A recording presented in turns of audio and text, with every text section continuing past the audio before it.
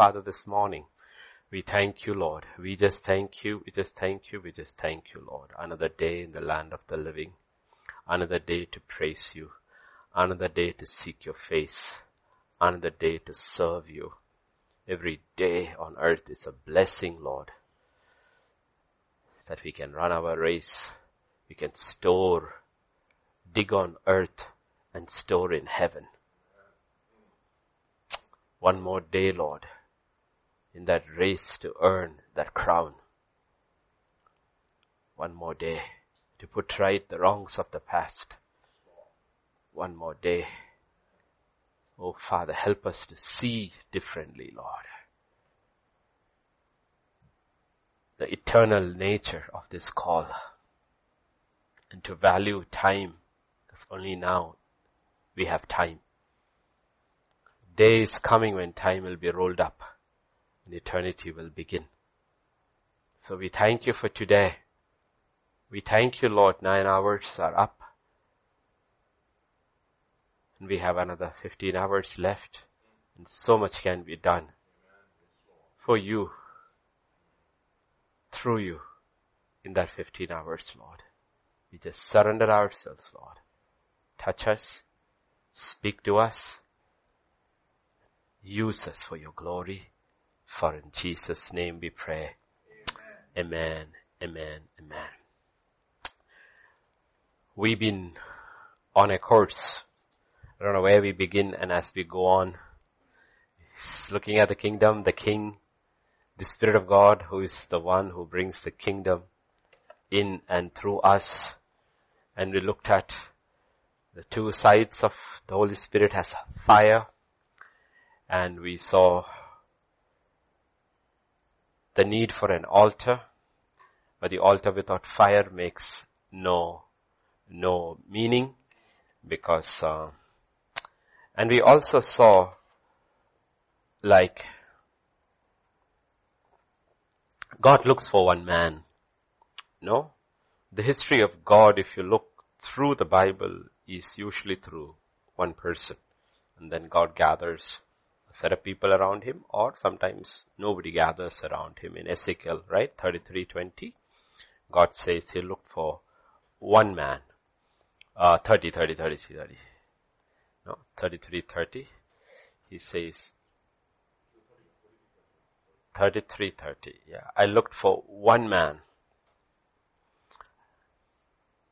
Oh, where did I go wrong? I looked for, how could I get familiar verses?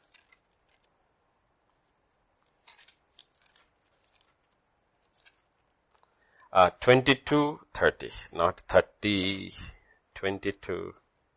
Sometimes your memory plays tricks. 22:30. I sought for a man among them who would make a wall. One man who would stand. Okay, one man. And you will see it begins with, if you look at that man, it begins with God in the Garden of Eden, moves over to Abel. Okay, only Abel's sacrifice is accepted, and it moves on like that. And we also saw there is an altar that defines everything. Like in the Hindi service, I said about Noah. Noah did 3 things. He built an ark, he built an altar, and then he planted a vineyard, and he fell. Okay, he fell. 3 things. His entire life is defined by 3 things, but the end was not so good. He planted a garden, a vineyard, and then he fell. Then when you talk about Elijah, because we came to Elijah, Elijah's entire life is about 2 words. He prayed. He prayed. Okay. And we looked at also on Sunday evening that God is not looking for a man who preaches. God is not looking for a man who works. God is always looking first for a man who prays. That's where it begins. Always. So it says Elijah prayed. Elijah prayed. When we are introduced to Elijah in 1 Kings chapter 17 verse 1, this is the introduction of Elijah. Elijah, in spite of the inhabitants of Gilead, said to Ahab, as the Lord God of Israel lives before whom I stand. So where did he stand before God? In his prayer closet. That's where God saw him. Okay, that's where God saw him. You always need to realize that's where God, okay, that's where Jesus stood, and that's where Jesus still stands. God is always looking for a man who prays or a woman who prays, a praying person. We want to be a prophet, we want to be an apostle, we want to be a pastor, we want to be this and that and all. But God is looking for anybody who will first be found before him in prayer. Okay, that's the beginning of Apostle Paul. Okay, nobody has any clue, but God says, go to that street, go to the house of Judas straight. Behold, he prays. That's his beginning. Okay, behold, he prays. We talk about all his other things, but we need to realize his beginning is God noticed him praying. Okay, and that's why he says, you don't worry about it. When you pray, go into your closet, shut the door, and your Father sees you in secret, will reveal you or bless you in public one day. These people were found in the closet probably weeks, months, days. Nobody saw them. Then they were declared to the world by God. How many years Elijah prayed? We do not know. But one day he's just standing before the king. And the king and the whole might of the world, the powers of darkness, realize they have no power over this man. So please remember, this is where it is so important. Okay, and then God takes that man through stages, through Kerith, through Zarephath, and now he's standing on Mount Carmel. And we saw this thing. And we saw people standing between two opinions. We saw all that. Now if you go back to 1 Kings chapter 18 and verse 30, then Elijah says, come near me, right? That's 30, right? He said to all the people, come near to me. So there was this call of God that calls. Okay, every day there is this call in the morning when we wake up now. Come near me. No, come near me. Facebook calls you, WhatsApp calls you, TV calls you, wife calls you, children call you. Okay, through it all, there's this call of God saying, come near me. So all the people came near to him. They came near to him. And scripture says he repaired the altar. And that's where we are stuck. Because if you do not know what an altar means, and the shadows we learn from the pictures from the old covenant, if you don't understand what an altar is, how do I repair my altar? Because this is not a physical structure which we are working on now. We are working on a spiritual structure. But to understand the spiritual, we need to know the letter. Okay, so the pictures are there in the old covenant, and we've been looking at it. We've been looking at it because after, like the Holy Spirit through whoever he used over the ages, when he put the Bible together as a book and gave it to us, the New Covenant doctrinal text does not begin with Thessalonians, though it was the first one written, or James, which was written before that. It begins with Romans. And Romans is where doctrine begins.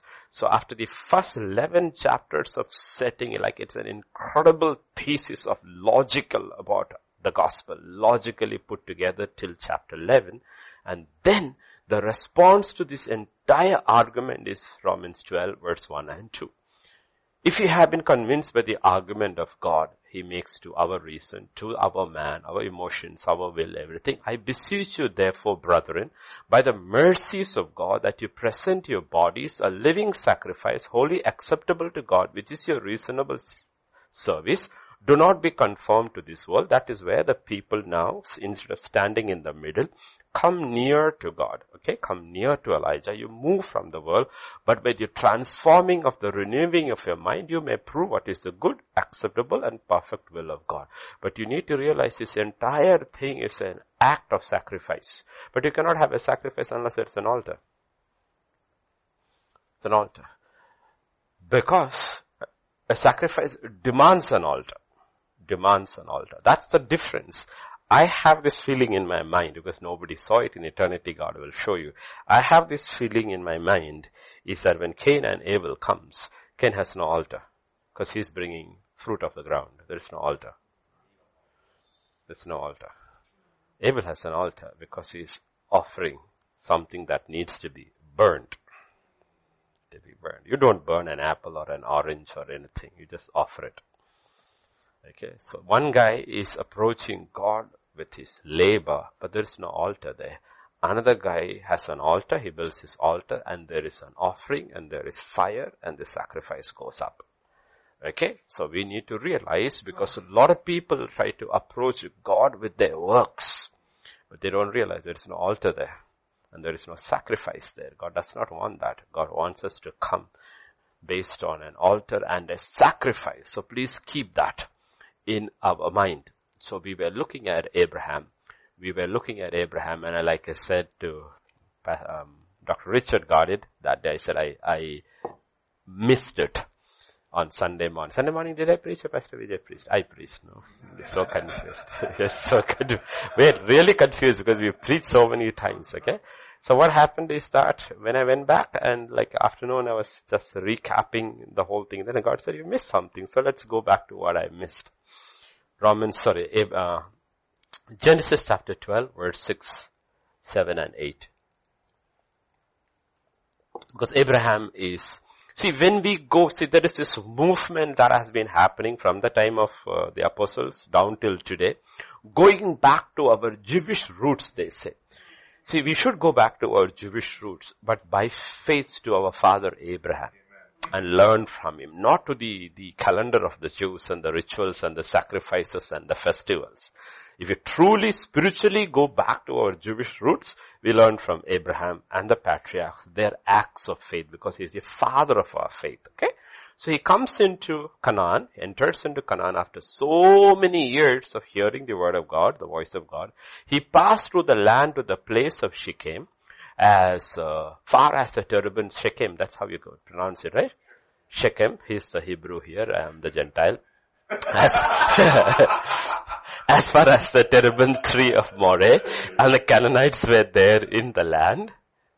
And the Lord appeared to Abraham and said, to your descendants I will give this land. And there he built an altar. So the first altar was not at Bethel, it was at Shechem. It was not at altar. So I missed one altar. The problem is, you cannot miss the altars of Abraham. Because you miss the altars of Abraham, as a child of Abraham, you miss your altar too. Cannot miss his altar. Like I said, we don't learn so much of altars from Isaac. We learn so much about wells from Isaac. Okay? From Abraham, the father of our faith, and the next father is Isaac, the next father is Jacob, and then you learn from Joseph. Okay? And then Moses comes, the law comes. So, you can't miss this. The first altar he built, okay? God appeared to Abraham at Shechem, and he built his first altar.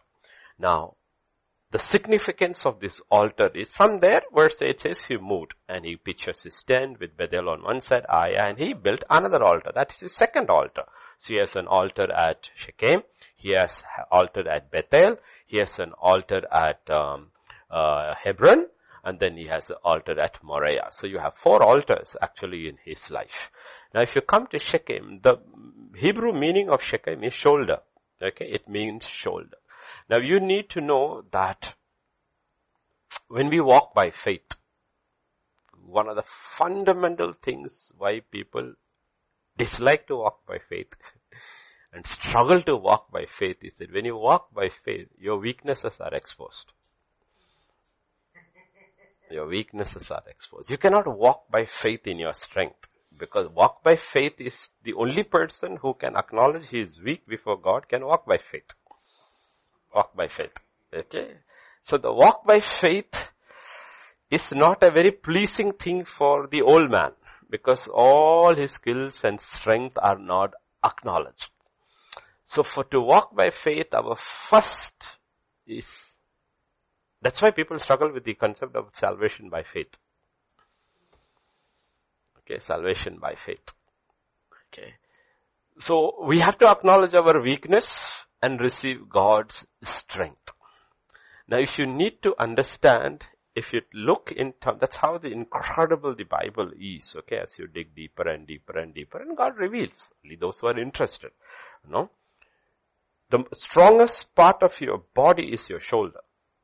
What you cannot pick or lift with your hand, you can lift with your shoulder. With your shoulder. It's with your shoulder, okay. The shoulder is a place of strength. And what you cannot lift with your hands, you can lift with your shoulder. You know, I have tried it and I realized that the fireman's lift is a very powerful lift. That what you can't lift a person, a child with your, a heavy person, a person heavier than you with your hands, you can put it below and lift them with your shoulders. That's called a fireman's lift. Okay, because that's how firemen bring people out of a burning house. Because even if the person is heavier, your shoulders are so powerful compared to your hands. You don't use your hands to lift that person. You bend, turn the person around, use your shoulder and lift the person up. And you can carry the person out. Okay, you can carry the person out. So you need to realize that's where God meets him. That's where God meets him. Okay, that's where God meets him. Okay, that's where we actually encounter the strength of God. We put down our strength, acknowledge we are weak, and we experience the strength of God. Now from on, everything Abraham goes to do, or will do, or should do, is based on the promises of God. So this is where God gives him his promises. Appears before him and renews the promises. I will bless you, everything. Now he meets the promise giver. To your descendants, I will give this land, he said. Okay. Now earlier he had heard, but now there is a personal encounter with the living God, and a face to face, a promise is given. And now he's going to walk through this land in the strength of God. Okay. We are called to come to this place. We are called to come to this place. Okay. Now understand. Okay. Let me try to put it across. Hebrews chapter 4 verse 10 to 11. We know that he who has entered his rest. Okay. Not my rest, his rest. My rest is when I have got everything in my control. His rest is when I have given everything into his control. Now these are two absolutely opposite experiences. Okay, opposite. So when Abraham enters into the promised land, he is entering into a strange place. He is never there. He doesn't know anybody and anything about this place. Now he is entrusting himself into God's, and God meets him there. Now he is going to lean on God's shoulder. God is going to carry him through. Okay, this is a point. Okay, you can leave. Okay, so we have to be diligent to enter into that rest. Constantly by faith enter into that rest. That is why life is not easy for a believer. The minute life becomes easy for a believer, we have entered into our rest. Our rest. That's why the believer is taken from test to test to test to test. And it's a test of our faith. Test of our faith. Okay. So you need to realize there is a position. If you look at, Jacob has 12 children. We know the names of all 12 of them. But the special child in that, like for us, the special child for us, we learn from all of them, or because they are all prophetically mentioned. A special child for us is Benjamin. Because one thing about Benjamin is that you read the entire book of Genesis, Benjamin never opens his mouth. He never talks. He never says anything. He's never involved in any plot against Joseph. Never involved in any plot against Joseph. He never speaks. But he will always say, without speaking, he always has favor. He always has favor. Okay? And that is the rest into which God. What happened to Benjamin is that Benjamin, when he is with Jacob, he's entered into Jacob's rest.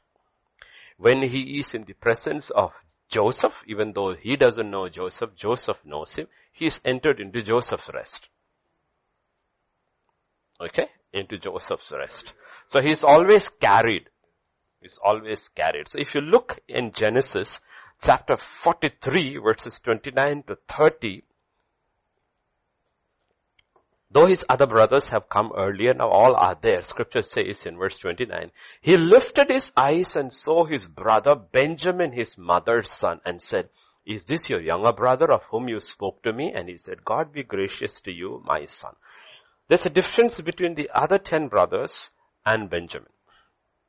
The other 10 brothers are the sons of his father. Benjamin is the son of his father and mother. Okay, that's his own brother.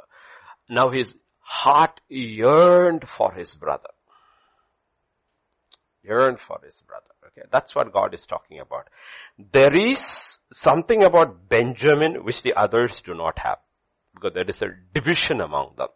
On one side they belong to his father, but on the other side they belong to another. So they represent those who are divided. Benjamin is a whole. Benjamin. And it's easy for Joseph to identify with Benjamin. And God is saying, is it easy for Jesus to identify with you? Are you a whole? Separated, completely identified with Joseph. And Joseph made haste and sought somewhere to weep, and he went into the chamber and wept there. He wept. Okay, so you need to realize Jesus crying over his 10 brothers and his crying over Benjamin are different. Please understand these concepts. Okay, are not the same. And then they're all eating. And verse 34 says this about how they are served. Yeah, verse 34, same chapter. He took servings to them from before him, but Benjamin's serving was 5 times as much as any of theirs. So they drank, and they were all seated according to their age, and they had no clue how did they get this. Joseph get their order so correct. Everybody is seated according to their age. And Benjamin has the end. But Benjamin has 5 times over. Why? Because he's the recipient of God's grace. Grace only comes through faith. And faith means you acknowledge and surrender yourself completely to the mercy of Jesus or Joseph in this picture. You don't rebel against Jesus. You're completely surrendered. Okay, so you will be wondering, how is this connected with the altar at Shechem, right? Then later, when he reveals himself also in chapter 45 verses 14 and 15. 45 verse 14 and 15. Okay, that's when he reveals himself. Finally, he sends everybody. He fell on his brother Benjamin's neck and wept. And Benjamin wept on his neck. Moreover, he kissed all his brothers and wept over them. And after that, his brothers talked with him. First, he fell on Benjamin's neck and wept. And scripture says Benjamin wept on his neck. It does not say his brothers wept with him. They were probably fearful. Okay, they are saved, but ashamed and fearful. Okay, Benjamin on the other hand, all his life on earth has been rooted on Jesus.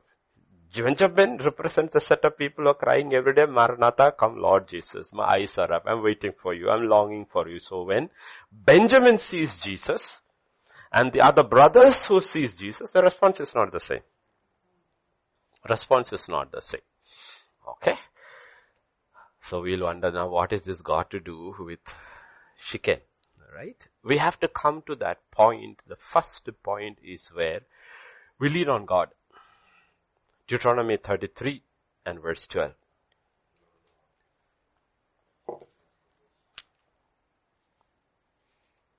Okay.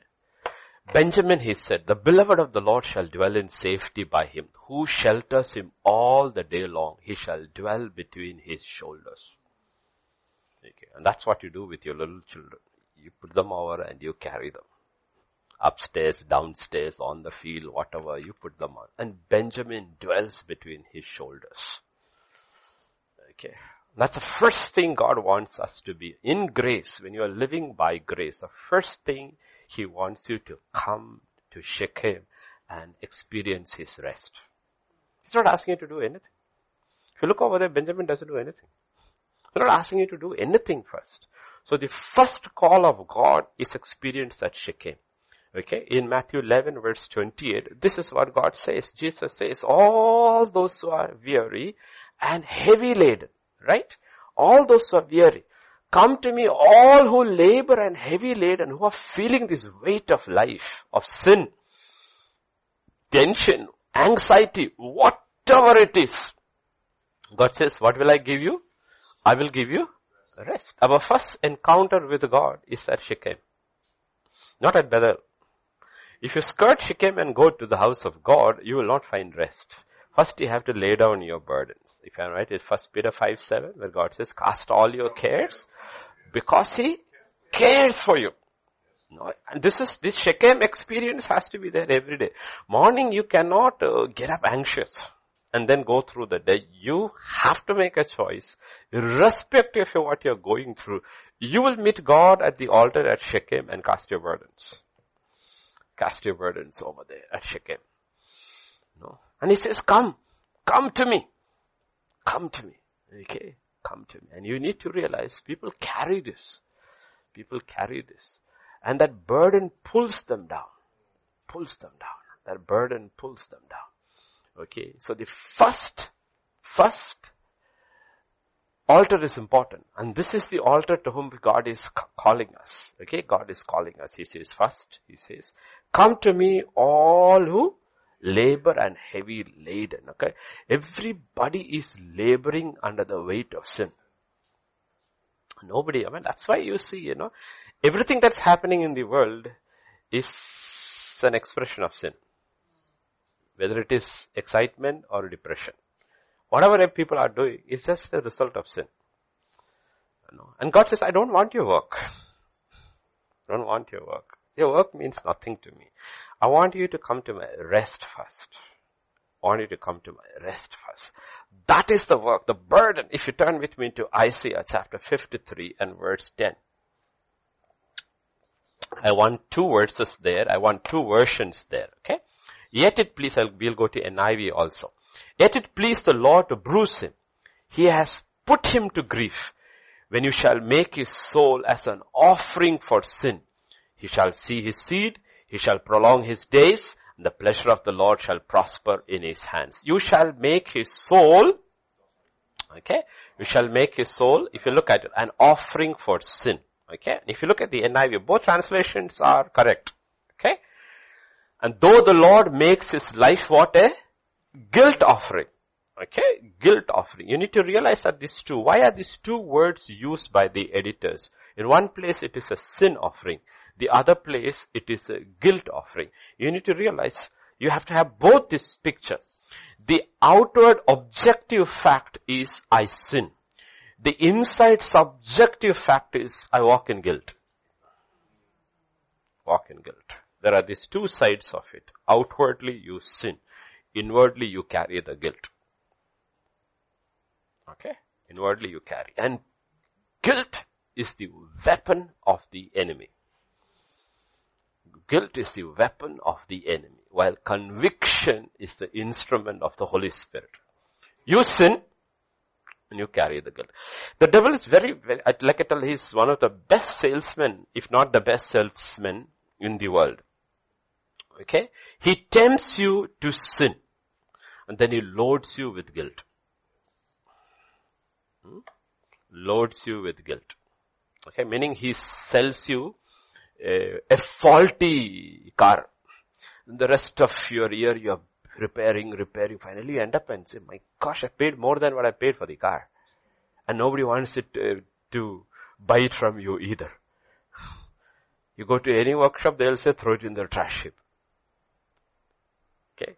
He tempts you. He cannot make you sin. Okay. He tempts you to sin. And then weighs you down with guilt. In Revelation chapter 12 and verse 10. I heard a loud voice saying in heaven, now salvation, strength and the kingdom of our God and the power of his Christ has come, for the accuser of our brethren who accused them before our God day and night has been cast down. What does he do? How can he accuse you? Because of your guilt. Day and night. He accuses us before God. And that is the weight people carry. That is the weight people carry. That is the load. I mean, we do not know, like when he finally enters into the promised land, no? And once he enters into the promised land, you should be feeling good. But you're feeling bad. Because you know God had called you years and years and years ago. You had heard the voice of God. Abraham knows. At the Ur of the Chaldeans. And then you moved a little. And you stuck at Haran. And then you lived there for a long time. Then your father died. And you heard the same voice again. Now go. And no, so you're not entering happy. Okay. You're way down with guilt. No, way down with guilt. Okay. You're way down with guilt. Okay. And scripture says, this fellow accuses him day and night. No point, Abraham. Your time is up. Now you entered, okay, live and die. Okay, it's pointless. Okay, so God meets us at that first altar first. Cast your burden. Cast your burden. Okay. Don't labor. Bring it here. Don't go do anything today first before you have cast it all here. And scripture says, this is the fellow who is the accuser. He causes us to sin. Okay, delayed obedience is sin. Okay, it's sin. It's not accepted by God. It is sin. But God meets him there. Okay, meets him there. So at the altar at Shechem is what is where you lay down your guilt at Jesus' feet. Okay, because he took it for you. God made him a sin offering and God made him a guilt offering, both. Both he made. If he was only a sin offering, then only my outward act has been taken care of. My inward remorse is not taken care of. I'm still carrying it. And people don't realize Jesus has done both. Done both. You have not only been forgiven for your act, you're no longer guilty. You don't have to carry that with you. You don't have to carry that with you. Okay. That is what Revelation 12:11 will say. Look at what 11 says. How did they overcome? They overcame him by the blood of the Lamb. That's how they overcame him. The work of Jesus Christ. They overcame him by the blood of the Lamb. So how do you repair the altar at Shechem? So when you're repairing the altar, the first brick, if you want to break down the 4 altars into 4 pieces, okay, of 3 pieces each. Okay, 3 pieces each, because 4 3s are 12. That day he put 12 stones representing Israel and made an altar of, okay. So the first block has 3 pieces. Okay, I don't know how it became 3, because actually I got 3 here. Okay, because the 3 things you have to handle at Shechem is guilt, shame, and rejection. Without handling these 3, you will not go forward. Even if you go forward, one hand tied always pulling you back. No, God has called us to celebrate the freedom in Christ. That freedom he gives us, that freedom is actually inside. Like today's morning devotion, Abel was talking about yesterday's home. How did these people in such unbelievably horrible conditions celebrate their freedom? Because they were free inside. System can incarcerate you and put you in a dungeon, but you are free inside, you are free. Nobody can stop that freedom. Liberty cannot be taken away. Liberty is experienced inside, because God has set you free first inside from guilt. Imagine you are sitting in prison. That's why Joseph is able to sit in prison and ask, what's happened to you? You're looking downcast, because he's not guilty. Everybody else there is guilty. He's not guilty. He knows his sin. He's not even presumed innocent. He knows he's innocent. I haven't done anything wrong before God or to man. No weight of guilt over him.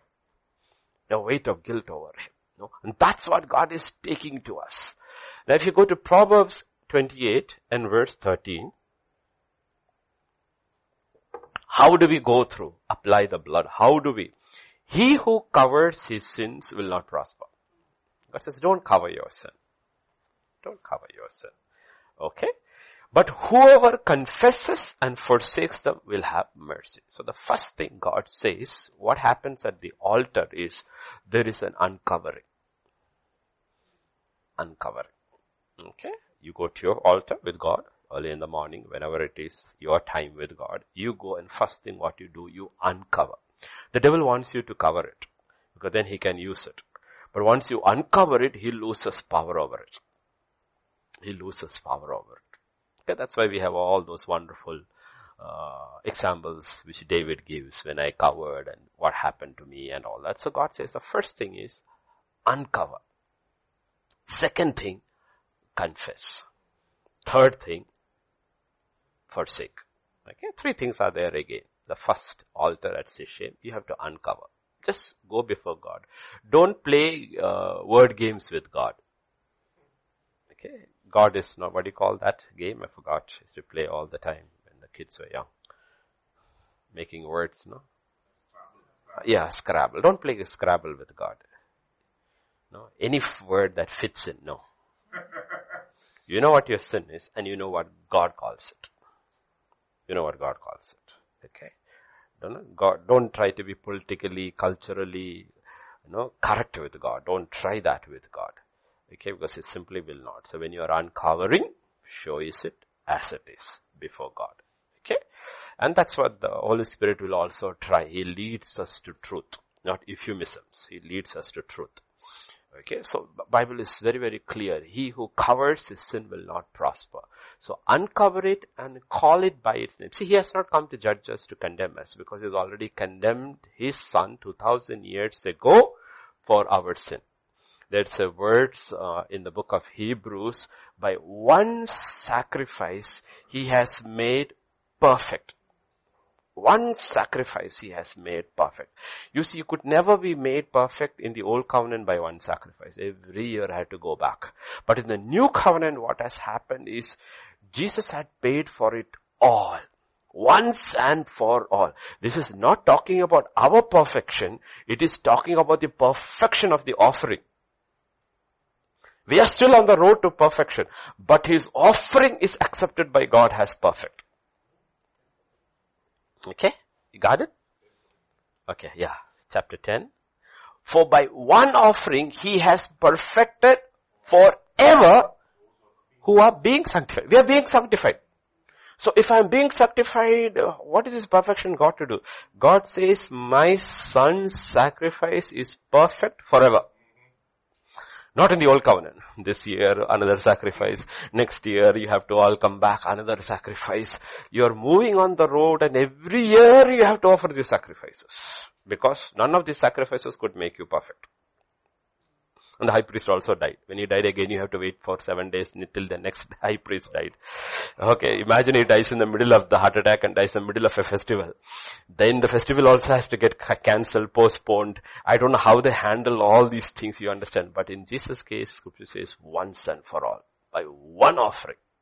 Okay, so understand that. That is where our power comes from. So we uncover. Second thing, we confess.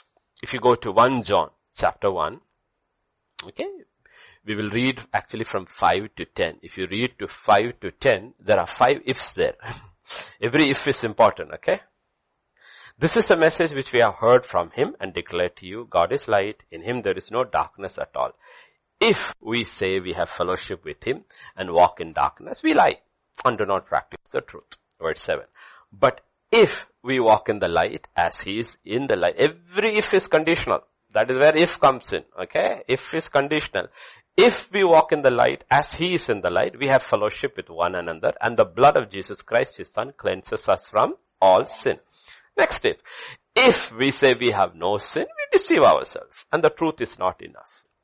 None of us can say we have no sin, because if I have no sin, I would die. There's no point for me to live anymore. I have reached my end of God's work in me. What's the point in living? Right? Paul says, I have finished my race, and he goes. He doesn't live longer. Right? So none of us, the only thing that I may may feel I have in sin, that's because God hasn't shown. I have only reached to that level of light that if you put that light off, I will look darker. My face won't be so clear on the YouTube channel. But the more bright light you becomes, more of the pock marks on my face you will be able to see. The more light, the more you see. So God is already bringing us more and more, little by little and little by into the light we can handle. So if we say we have no sin, we deceive ourselves. And the truth is not in us. And then, if we confess our sins, scripture says, if we confess, if we uncover, if we confess, he is faithful and just to forgive us our sins, to cleanse us from all. He's faithful. Okay, but the faithful alone is not enough. He needs to be just. So how can he be just and forgive us of our sins? Because Jesus paid the price. That blood. Okay, he was the guilt offering. He was the sin offering. So we have to confess. So God is telling us what happens at Shechem. The first altar you make in the morning. That's the first altar. You don't run into Bethel first. You go to Shechem first. At Shechem, you uncover. At Shechem, you confess. and at Shechem you forsake. And scripture says he is faithful. He's faithful. And he's just to forgive us our sins. Now it is not talking about forgive us our sin. That is salvation in the beginning. The sin. When he forgave for sin, he was forgiving me of my old nature, giving me. But there are a lot of sins which I have no clue of. Okay? Yesterday's sins, he reminds you this morning if you haven't dealt with it in the night. Okay? Sins. Okay? And the Bible says, if we say we have not sinned, we make him a liar and his word is not in us. Okay? So it is his word that reveals the sin in us. Because we are sanctified by the Spirit, we are sanctified through the word. Now please remember this. If we confess, what does the word say? He will forgive us our sins. So how do you rewrite the sentence in a negative? If we do not confess, he does not forgive. Unconfessed sins are never forgiven.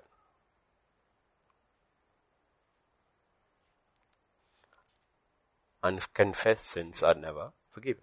Because you didn't confess. There is no Bible promise on which you can stand to say, I haven't confessed, but God has forgiven me. God says, where did I say that? Beg your pardon, can you show me that verse where I said it? Because I'll bind myself to my word. Can you please tell me that you don't have to confess you are saved?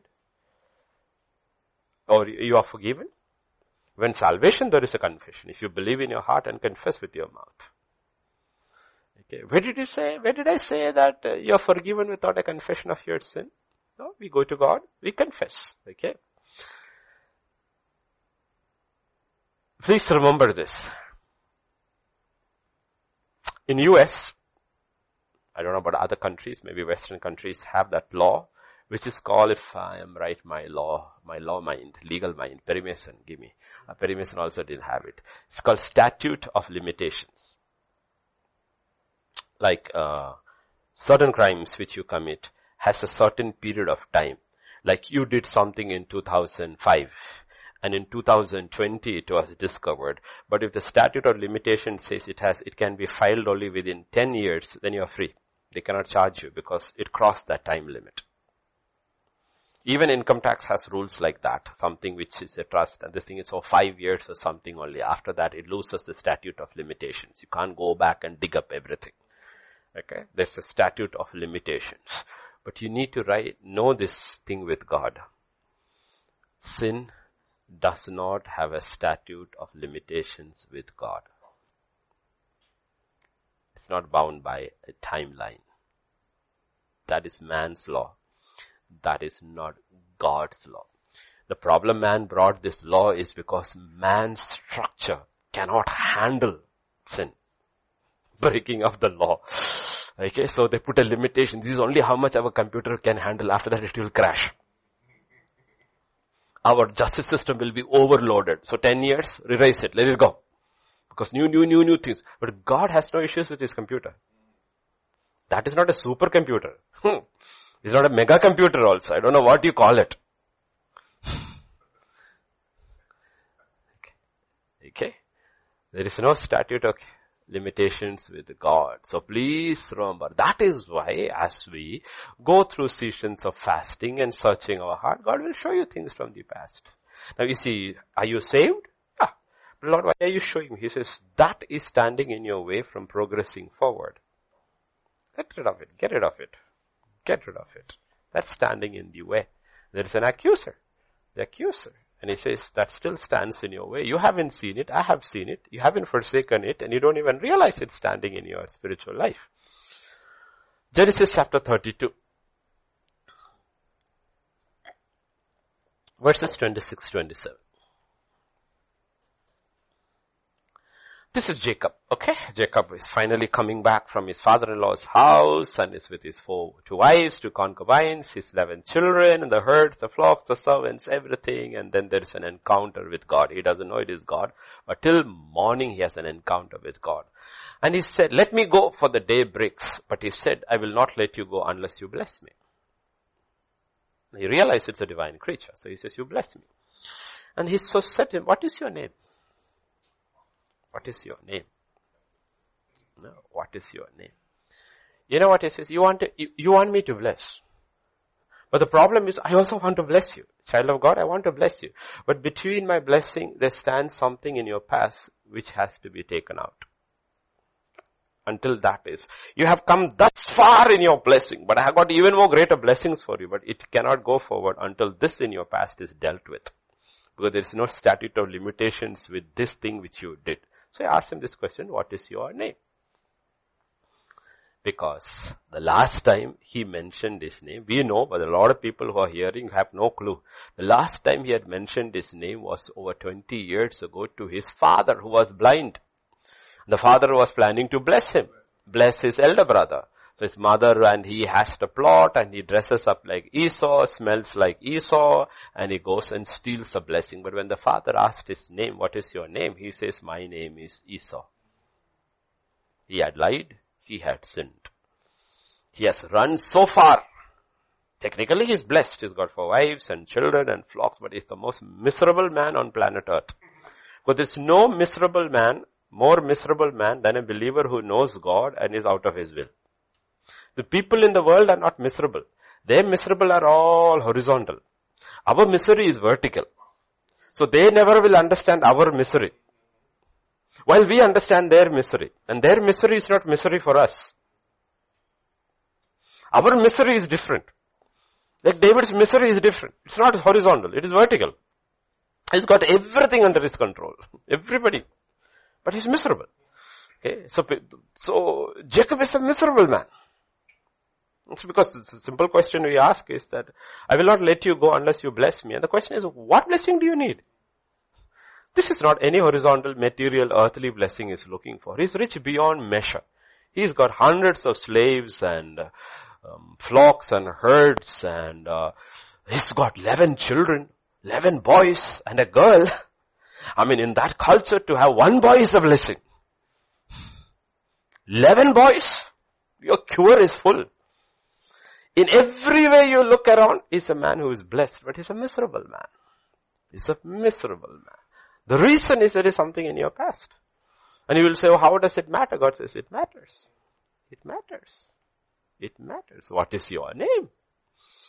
What is your name? We have to be very, very careful about these things unless you uncover, confess, and your destiny changes. He had told his father, his name was Esau. Now he tells God, my name is Jacob. And then God says, okay, now I'll bless you. Now we look into another one, because that's got even more deeper timeline. 2 Samuel 21:2. 1 and 2. Now there was famine in the land in the days of David for 3 years, year after year. And David inquired of the Lord. Okay? Now you have to be very, very careful. Some things that happen in our life are natural. But when it repeats, go and ask God, why is it happening again and again? This is not natural. There is something in the spiritual connected to that. Usually we take it very natural. Even if it's a disease. We do not realize many diseases have spiritual roots. Instead we take medication. But the disease seems to be coming back over and over and over and over again. So you need to go and ask God, Lord, what is the issue here? What's the issue here? No? Or a job. It seems like you reach here, the final round, and it goes away from your hands. Then you continue in your old job. Then you reach the final round, the next interview, it goes. And it just slips away from you. It just slips away from you. Then you need to David is a wise man. First year he said, okay, it didn't rain this year. Second year, okay. Third year he said, again famine? Hang on. This does not work. Because we are Israel. We are Israel. We are supposed to get rain in its season. And if rain doesn't come in season, there is something blocking the rain. Let me go and ask God, where is the block? What is the block? What is the block over here, Lord? There is something that is happening here that is spiritual. The Lord answered, it is because of Saul and his bloodthirsty house, because he killed the Gibeonites. Okay? He killed the Gibeonites. The king called the Gibeonites and spoke to them. The Gibeonites were not of the children of Israel, but the remnant of the Amorites. The children of Israel had sworn protection to them, but Saul had sought to kill them in his zeal for the children of Israel and Judah. Okay? Now, let's go to that picture in Joshua chapter 9, verse 14 and 15. And then we will come back to this verse. This is Joshua conquering the promised land. All of us know over here, but people who do not know, the inhabitants of the promised land, the Canaanites, the Amorites and all of them, they were getting scared. So one group said, there's no way, their God is with them. We will be defeated. So what do? We shall fool them. We shall pretend we came from far away wearing old clothes and molded bread and all, and then we have come from far. Your enemies are enemies. Please help us. Let us make a covenant. So when they came, so they asked, where are you from? This thing. And so then scripture says the men of Israel took some of their provisions, but they did not ask counsel of the Lord. This is one of the fundamental mistakes we make. We don't seek the face of God. We just taste their provisions. Well, people, you know what people do? You can have a preacher coming in, okay? And so, sir, can I speak a word in your church? We say, well, I do not know you. How can I? No, sir, I'll send you 2 of my clips. And you look at those 2 clips. The clips are very nice. We only tasted a little provision. We did not seek the counsel of God. See, all these salesmen, any housing colony or new housing building or anything, they will come and say, come and see the finished flat, apartment, model house. It is a model house. The rest won't be like that. Okay? When a car is being introduced, it's a model that is brought first and displayed with going round and round and round. You guys were not even probably born then. When our old ambassador car brought it first, limousine called Contessa. You probably guy would, Contessa came in. We all went to the city to see this limousine going round and round. And now this is in the 1980s or something. Okay, were you born? Some of you must have been Chinna Babas. Okay.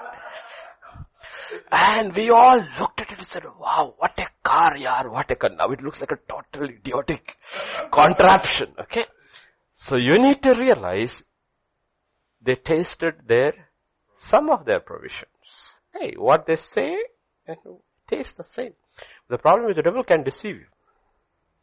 She looked with her eyes, and she thought it was good for the stomach, but she didn't realize she was getting deceived completely. How do you escape deception? By seeking the face of God. Lord, what I see, what tastes to me, what I hear, is it true, Lord? Ultimate arbiter of truth is you, not me or my senses. So what did Joshua do? Joshua made a peace with them and made a covenant with them to let them live. And the rulers of the congregation swore to them. They made an oath. And let's look at verse 16 onwards.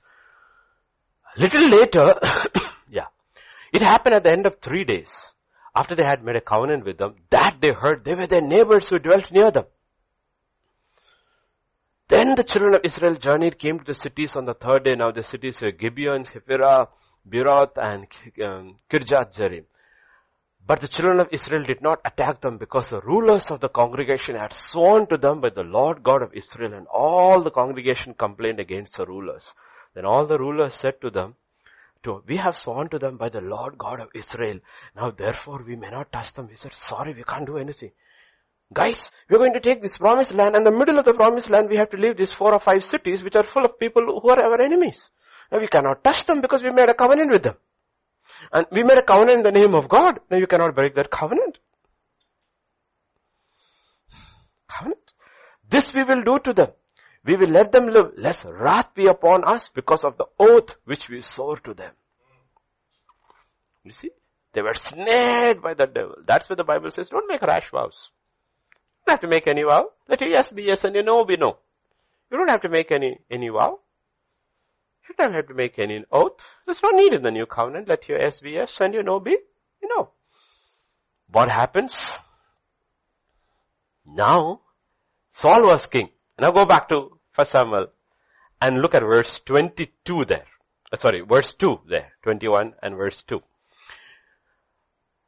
The children of Israel had sworn protection to them, second half. But Saul had sought to kill them what?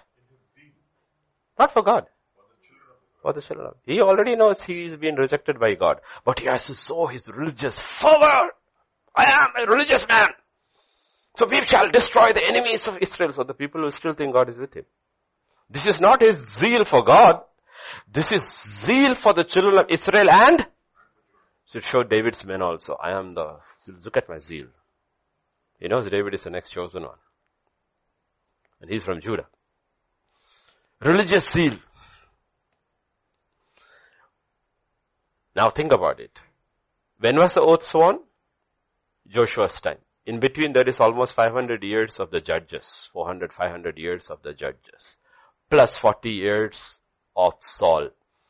7.5 years of David in Hebron.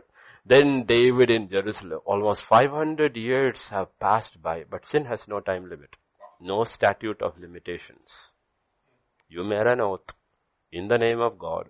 You didn't ask me, but you used my name. It stands. It stands. You use my name. That is why we say, hallowed be thy name. Thou shalt not take the name of the Lord thy God in vain. Thou shalt not. Statute of limitations does not apply. Does not apply. And they are in a trap. Famine is come. Now God is merciful. He's an incredible merciful God. He's an incredible merciful God. He doesn't bring the punishment during the time of any of the judges. He does not bring it through the time of Saul. He waits for a man of God who will make atonement for it. He waits for a man of God. In His mercy, He waits. Like He waited with patience during the time of Noah. He waited for 500 years of Israel's sin and rebellion and all. He waited. And waited until a man of God came. Because if He were to judge during an ungodly man, here only 7 people will die for their sin. 7 sons of Saul. If it had been somebody else, the famine would have gone for 30 years and hundreds and thousands would have died without them even knowing what is happening over here. So He waited for a man with discernment to come in, and then on the 3rd year He found out, and He realized He asked a solution, what do you want? They said, give us 7 souls of son. Again they are deceptive. If you look at the entire conversation, the Gibeonites never changed. They are deceptive. They deceived David also there. And David has spoken his words, so he's not able to take back. They said, give us 7 sons of Saul. 5 or 7 sons. 7 sons of Saul. And he has to pick. And again, he shows mercy to Mephibosheth and the others. There is a sermon I preached about that girl. Not Michal. Rizpah. The mother Rizpah. No, it's her. She cries. She waits for her children's body. So you have to see this. Time does not cover sin. Only the blood of Jesus does. We uncover. We confess. We forsake. So the first call of God is at Shechem. Come to me. All who are weary because of sin and the weight of guilt. If you confess, He is faithful. What is your name? My name is Jacob. My name is Jacob. What is your name? He says, my name is Jacob. Oh, your name is Jacob. Oh, really? Your name is Jacob? I thought you were Esau.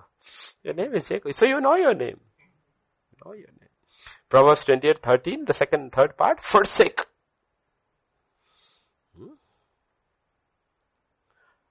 Whoever confesses and forsakes them, God will have mercy.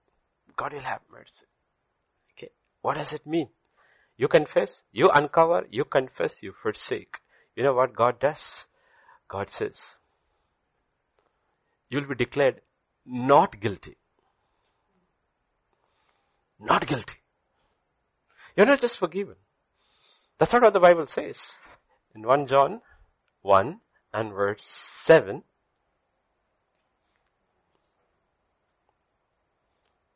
what does it say? Cleanses us from all sin. It cleanses us. There's no record of it left. The record is gone. Unless you choose to remind God. God doesn't remember. That's why we say people go deep sea fishing. Because God says your sins I have put in the depth of the ocean. We go back and pull it back and says, oh Lord, do you remember what I did? God says, I don't remember. No, I did this. Oh, you did? I had forgotten. You reminded me. Reminded me. You reminded me. You have to walk by faith in the blood of Jesus and the work of Jesus and not your feelings. The devil will try to attack you through your feelings. 32 and verse 27, Genesis. He said to him, what's your name? He said, Jacob. And verse 28.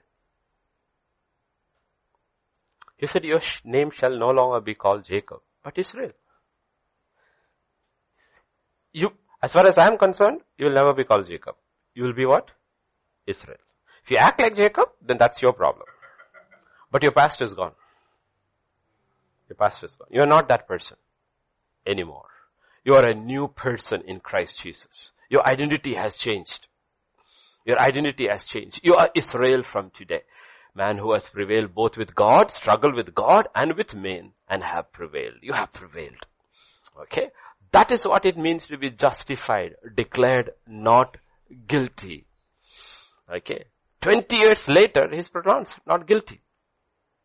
But people live under the burden of guilt. Like I said, God had spoken to Abraham in the Ur of the Chaldeans. Right? Ur of the Chaldeans. And in Genesis 11:31, you will say he comes and stays in Haran. Right? And we have no record of any of his activities of all these years. Why? If you come to Genesis 11 and verse 31, you will see. Terah took his son Abraham, his grandson Lot, the son of Haran, and his daughter-in-law Sarai, his son Abraham's wife. They went down with them from the Ur of the Chaldeans to go to the land of Canaan. And they came to Haran and dwelt there. They didn't move. So you see the first compromised Christian over there you see is Abraham. The second one of course is Lot. The first one you see is Abraham. Are you in the Ur of the Chaldeans? No. Are you in the promised land? No. Where are you in the middle? And you lived there probably for a long time. Because those dudes used to live long. They don't die easy. These terras and all. Okay? They don't die easy. They live long. Okay? So he must have lived there for a long time. If you live in a state of compromise for a long time, and then you enter into the life of faith, when you are tested, you fall fast. That's why after the famine comes, he falls. That has got to do with the life of compromise lived after knowing the truth. Leave and go to your father's house. He comes and lives in Haran for a long time. When you are, that's why Israel keeps on falling. Even after that, other prophets will come and they will go back. Why? Because they lived in the land of two opinions for a long time. Long time. Long time. And that's what happens. You need to realize one of our weaknesses, the church's weaknesses. The church has been brought to the stage of Laodicea where it is living in the stage of compromise. Neither hot nor cold. And when the testing comes, it's easier to fall. The way, like if you talk about the flesh is like water. Water flows where there is no resistance. No, water doesn't flow up. Flow up. So when you are tested, because if you are lived in a state of compromise always, when you are tested, you fail easily. You fall easily. Right? And then scripture says in Genesis chapter 2, verse 8. Sorry, not 2, 12, 8. And he moved from there to the mountain east of Bethel. The problem is some people never move from Shechem. Their entire life is spent at Shechem. Forever in the cycle of sin. Going back, going back, going back. There is a going back every day and yet there is a moving. But some people have never moved beyond Shechem. Their entire life is at Shechem. They don't move to the next stage. That is at Bethel, to the house of God. In Matthew chapter 11, verse 28 and 29. Okay. 28 is the first call at Shechem. Okay. 11. Come to me all who are labor and heavy laden, I will give you rest. That's at Shechem.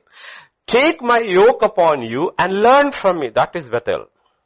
You have to move on. But people don't do the second part. They don't want that. The only thing they want to know is, am I forgiven if I sin? They like all those messages of 7 times 70, how many times I should forgive my, they love all those messages of mercy. They don't want the message of grace that empowers you to move forward. They don't move. So the second call of God is right there. He says, take my yoke upon you, learn from me. I am gentle and lowly in heart and you will find rest for your souls. You don't have to keep on coming back for the same thing over and over and over again. Okay. We saw in Hebrews chapter 4 and verse 10, He who enters into his rest, he who has entered his rest, himself has also ceased from his works as God did from his. That is only Matthew 11:28. You know what 29 is? Ephesians chapter 2, read from 8 to 10. Yeah. By grace you have been saved through faith, that not of yourself, it is a gift of God, not of works, lest anyone should boast. That is the rest from sin and guilt. For we are his workmanship, created in Christ Jesus for, after you have entered into his rest and ceased from your works, you should move into the works for which God created you. Otherwise you won't have rest for your soul. Otherwise you don't see, when you have done a good day's work, even though your body is tired, you have what is called job satisfaction. That's a rest for your soul. That is a good day. Today was a good day. Right? But people don't have that. People in the world have it. Now in the Bible, it's not talking about that. It is talking about something that is spiritual. You know, you have done God's will today. God's will today. You have done what he wanted me to do today. And that is the work to which we are called to, and the Bible is talking about it. Right? You have to move from Shechem to Bethel. Bethel is the house of God, where you hear from God, where you're taught of God, where you understand what is the good, the pleasing, perfect will of God. You have to go to Acts chapter 2, verse 40 to 42. What should we do? He said, believe in the Lord Jesus. With many other words, he testified, exhorted them, being saved from this perverse generation. Then those who gladly received his word were baptized, and that day about 3,000 souls were added to them. What is this? Shechem. This is Shechem. They came, the guilt is gone, their sin is gone, they're excited, the weight is gone. And then verse 42 says, they continued steadfastly in the apostles' doctrine and fellowship, breaking of bread and prayer. This is Bethel. A lot of people stop at Shechem. And they don't have a life in the house of God. They don't have a life in the house of God. Forever their life is in Shechem. And they're always worrying whether they're saved or not. Always this thing now. Because how do you know you are saved? Because this is what saved people do. This is what saved people do. They move into the works of God, which work God had called you for. And how does it begin? It begins with doctrine. You understand the ways of God. You understand the thoughts of God, because you cannot do the works of God unless you know the thoughts and the ways of God. You understand. You have been separated from, and you are now separated unto. A lot of people are separated from, but they are not separated unto God. Unto God. They are not separated unto God. They are like Lot. They are separated from, but they are not separated unto God. They are living right in the middle of the world. Are you separated from the world? Yes. But where are you living? In the world. You are not separated unto God. So God says, don't dwell at Shechem. Don't dwell at Shechem. Because Shechem is a place where you should not dwell. You should go there. Visit there. But don't dwell there. Because if you dwell there, that burden of guilt, shame and rejection will keep on coming back. You're not supposed. You have to put that and move on to better.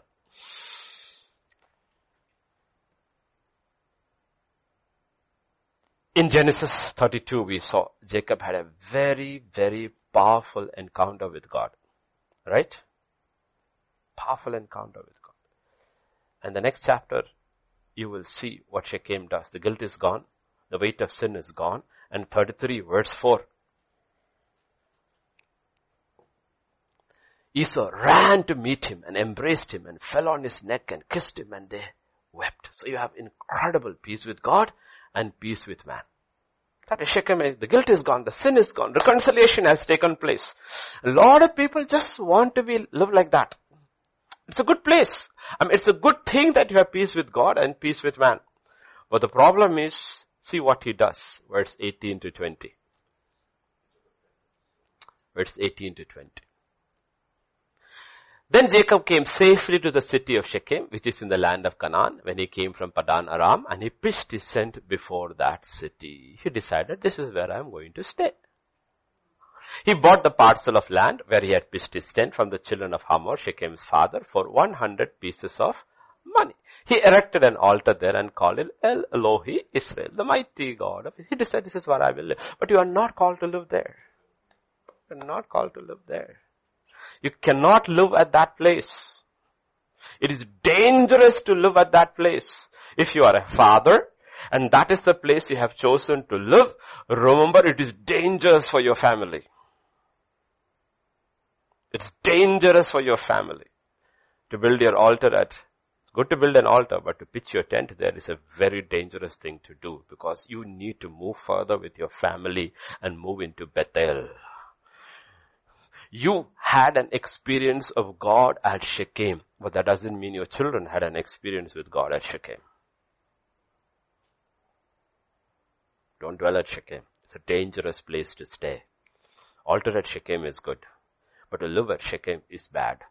Abraham moved from Shechem to Bethel. Look at the next chapter and first verse 1 and 2.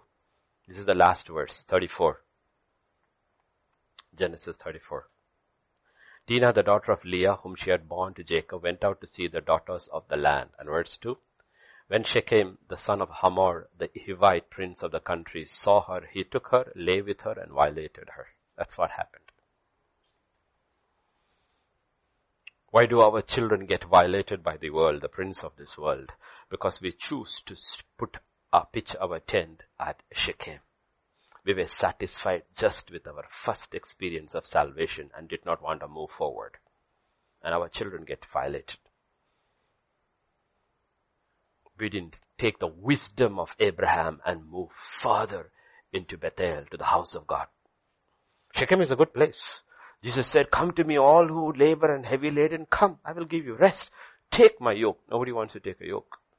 But God says it is good to wear a yoke in the days of a youth. So it doesn't matter if you were born again at 65, you are a youth in the eyes of God. Take the yoke now. Take the yoke. In the house of God, a lot of disciplines of the kingdom of God is taught. You won't get it in Shechem. You will only get it in Bethel. The discipline of prayer, the discipline of praise, the discipline of proclamation, the discipline of fasting, the discipline of giving, the discipline of laying your life over to God. All those disciplines you learn in Bethel. You don't learn it in Shechem. In Shechem, the only thing you know is that you are forgiven of your sin and the guilt is taken away. But people dwell in Shechem. Jacob made the horrendous mistake of buying a land at Shechem outside, pitches his tent over there, builds an altar, mighty God of Israel. Oh Lord, thank you Lord. The weight of sin which I carried, the guilt and the fear I carried because of that for 20 years is gone. I have peace with you. I have peace with my brother. Hallelujah, Lord. The daughter goes and gets raped. Goes out and gets raped. The world violates her. The prince Hamor violates her. What is the message? Spiritual message. That's where our children get lost to the world. Because our parents did not choose, or we as parents did not choose to dwell in Bethel. Dwell in Bethel. Father and mother made a decision. You know what? We are moving forward here. Sarah did not fight. Oppose. Abraham said, we're moving from here. We are moving on to Bethel. Moving on. Bethel is a safer place. It's a safe place. You have to move forward. In the spiritual life, there is always movement. The safest place is Moriah. Safer than Hebron. You will never lose your children then. We are always thinking about the next generation. You'll never lose your children there. Okay. Shechem is good. Bethel is good. Hebron is excellent. Moriah is the ultimate. So you will see here what happened. He lost. He lost. And after that it is a mess. Mess. His sons killed the whole men of that city. It is a total mess. And he will say, Lord, why is my life such a mess, Lord? I repented, Lord. I confess, Lord. I forsook, Lord. And I know the weight of guilt. Why is my life such a mess? He said, you didn't take my yoke upon yourself. You didn't move forward. You thought this was the end. This is just the beginning. This is just the beginning of salvation. Why didn't you move forward? Why did you pitch your tent over there? Are you just satisfied with this alone? Satisfied with this alone? Why didn't you move forward? Okay, move forward. It is a mess. Jacob's. Imagine coming back to the promised land after 20 years of slavery in your father-in-law's house, and the next thing happens. The whole thing is a mess.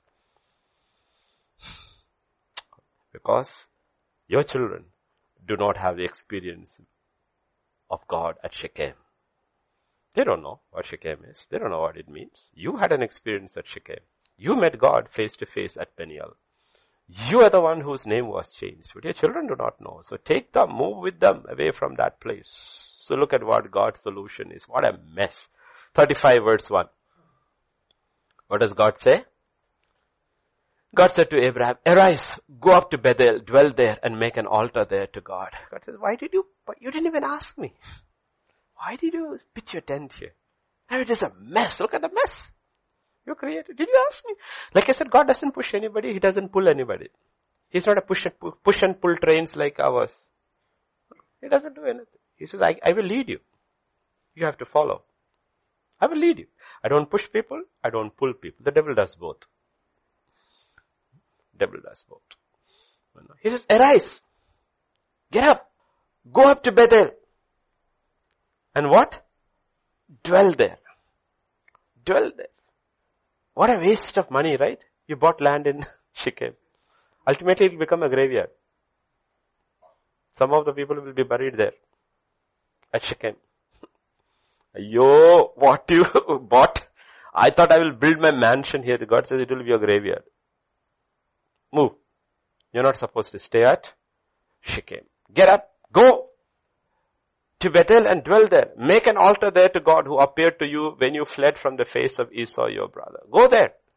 Go there. Go there. Okay? And verse 2 and 3. Before you move from Shechem, there are things which we need to do spiritually. Jacob said to his household and to all who were with him, put away the foreign gods that are among you. Purify yourself and change your garments. Let us arise, go up to Bethel, and I will make an altar there to God who answered me in the day of my distress and gone with me in the way I have gone. So he knew his household had idols. See, there is no such conviction about the rest of your household at Shechem. Shechem is more of a personal encounter. It is when you are going to Bethel or you are in Bethel, when all the family, the saved, the unsaved, the good, the bad, the ugly are all sitting together and the word is going, these people start getting convicted. Otherwise conviction does not take place. Right? Otherwise, or you have a Bible study at the home, the one who is saved, the father is leading the Bible study. That is where all the trouble will start. No, unless you hear, how will you know? Bethel is a place where you hear, where you are taught. So he tells them, put away the foreign gods that are among you, purify yourself, change your garments. Let us arise and go up to Bethel. Let us get up, no? So you cannot go to Bethel. When you move from Shechem to Bethel, there is a forsaking of a lot of other things. Meaning, if you want to come with me on to the next stage of the journey, you have to get rid of a lot of stuff. Okay, that's one of the fundamental things. Have you not, our church, we are not talking about churches, people listening online. Our church, everybody comes decent on Sundays. Boys and girls. Unless it's a visitor. And the visitor feels like an odd fish out, like, why are these people all dressed so neatly and modestly? And I stick like But do you think all of them are dressed like that by Monday to Friday in their offices? No. Many of them are not. Many of them dress in clothes that are tighter than a glove. But Sundays they don't. You want to go to the house of God? Suddenly it becomes a lesson. What can I wear? What can I wear? You will wear this. So the child starts getting, why can't I wear this? No, you don't wear. That's why you have the term, your Sunday best was kept for Sunday, for the church, for God. So this was inculcated in the children in the old ages right from the beginning. You give your best, your modest best, your best even in your dressing. It is reserved for God and not the world. Not the world. So suddenly children start realizing a lot of stuff. Okay, we are going to church. First it begins in the day devotions, that becomes a little Bethel. All little Bethels come to the big Bethel. You realize children are told when worship is happening, reverence for God, lot of things are learned. This God has to be put away. This God has to be put away. You can do this at home. You cannot do this there. Lot of things are being taught. They are putting away things. Putting away things. Between the journey from Shechem to Bethel, there's a lot of things that have to be put away. Just because you went to the house of God does not mean you have reached Bethel. Because in Bethel you start hearing from God. Hearing from God. There is a journey of putting away. And look at verse 4, what happens. So they gave Jacob all the foreign gods which were in their hands, the earrings which were in the ears, and Jacob hid them under the terebinth tree which was by Shechem. What did he do? He buried it all at Shechem. All the idols in your life has to be buried in Shechem. It has to be buried at Shechem. If you want to go further, you cannot be yoked in Jesus with all your idols. You cannot. Hey, come to me all who labor and heavy laden, I'll give you rest. Take my yoke upon, but if you have to be yoked with Jesus, Jesus will tell you need to get rid of a lot of stuff. And their earrings. One thing is specifically mentioned, earrings, because the first thing that is going to happen in the house of Bethel is that you will hear God speak. Everything that stands in the way of hearing, take it out. Take it out. Don't wear it. Take it out. We need to hear. Because faith comes from hearing. That's the most important thing. Faith comes from hearing. Let not be there anything in your life that impediments the voice of God in your life. So it is not as easy as you think. As easy as you think. So you see at Shechem, what happens? Because they did not understand the full picture of what happens in Shechem, what happens is they are riddled with guilt and shame. Right? Shame. Jacob's family will always carry that shame. What is the shame? Our only daughter was violated by the world, the prince of this world. Hamor raped our sister. And not only that, my sons have become murderers. Look at what has happened to Jacob. My daughter is violated. My sons are murderers. My sons are murderers. This is the trap of the enemy. This is the trap of the enemy. Genesis chapter 3 and verse 7 and verse 10. 3 and then. The eyes of both of them were open and they knew they were naked and they sewed fig tree leaves together and made themselves come. God has not come there at all. It's only they too and the animals. The first thing that comes in there is shame. Shame comes in. Okay. Sin has come in. Guilt has come in. Shame has come in. Shame has come in. And fear comes in when they hear the the footsteps of God. And verse 10, he said, I heard your voice in the garden and I was afraid because I was naked and I hid myself. See, everything has come with the fall. Okay, guilt has come. Shame has come. This is a terrible combination. Guilt and shame. That's how people go through. You know, that's what people go through. Guilt and shame. The shame is sometimes, you have public shaming also. Parents do that. Teachers do that. Nations do that. The shaming of it all. The guilt and the shame people carry. And God is not a God who wants to carry the guilt or the shame. In Genesis 3 and verse 21. What does God do? Also for Adam and his wife, the Lord God made tunics of skin and clothed them. He doesn't want to put you to shame. He clothes you. He clothes you. He doesn't send you naked. Love covers.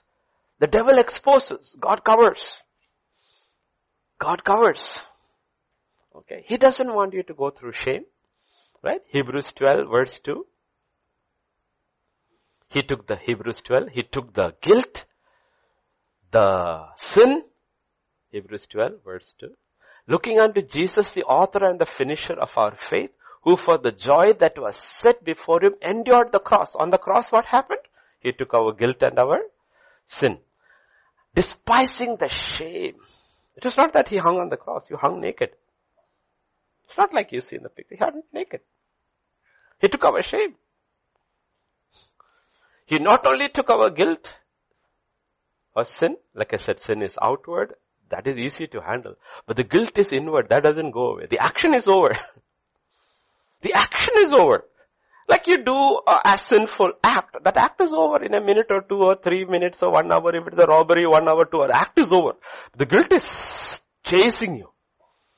You're living in fear of being caught. Right? Act is over.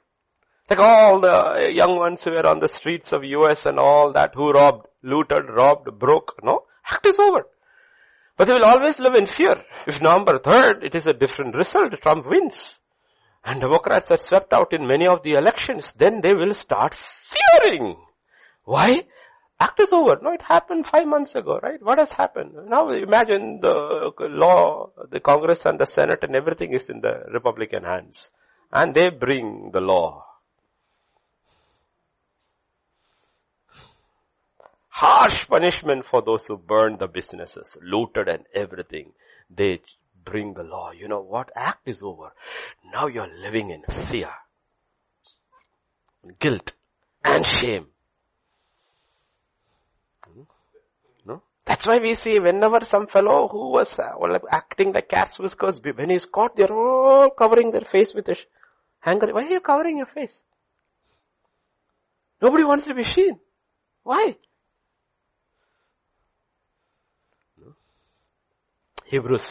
Isaiah 50 and verse 6.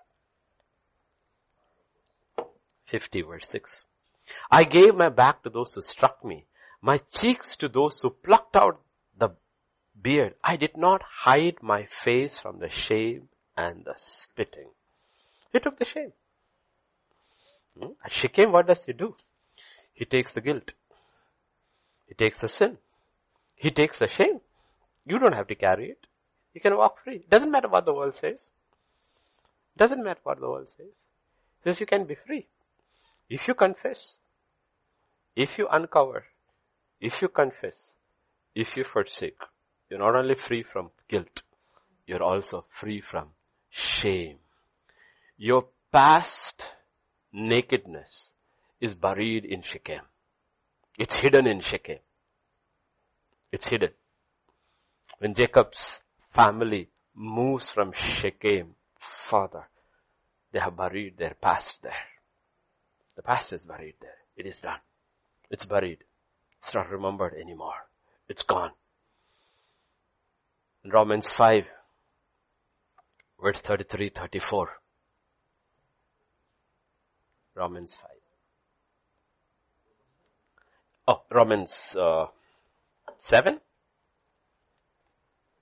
Who is that condemns? That's 8. Romans, not 5, Romans 8. Yeah, Romans 8, 33, 34.